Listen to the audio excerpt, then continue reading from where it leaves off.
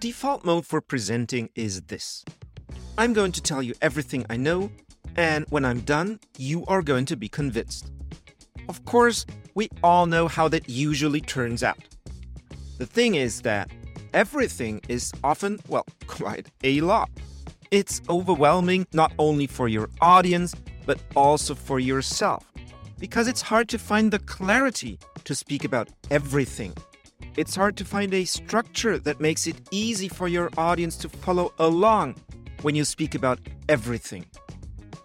A much easier and much more effective way of approaching a presentation is this. Don't tell me everything, but tell me only one thing and make it the most interesting thing. Make it the thing that makes your audience curious, that's most surprising or most exciting for them. When you do this, and when this thing really matters to your audience, then they will want you to tell them more. If it's exciting, they will even beg you to tell them more. And of course you do. But again, not by telling them everything else, but by telling them the next thing that's so interesting that they will want you to tell them more. And then you do it again, and again, and again. You drag them down a rabbit hole, drag them ever deeper and make them curious.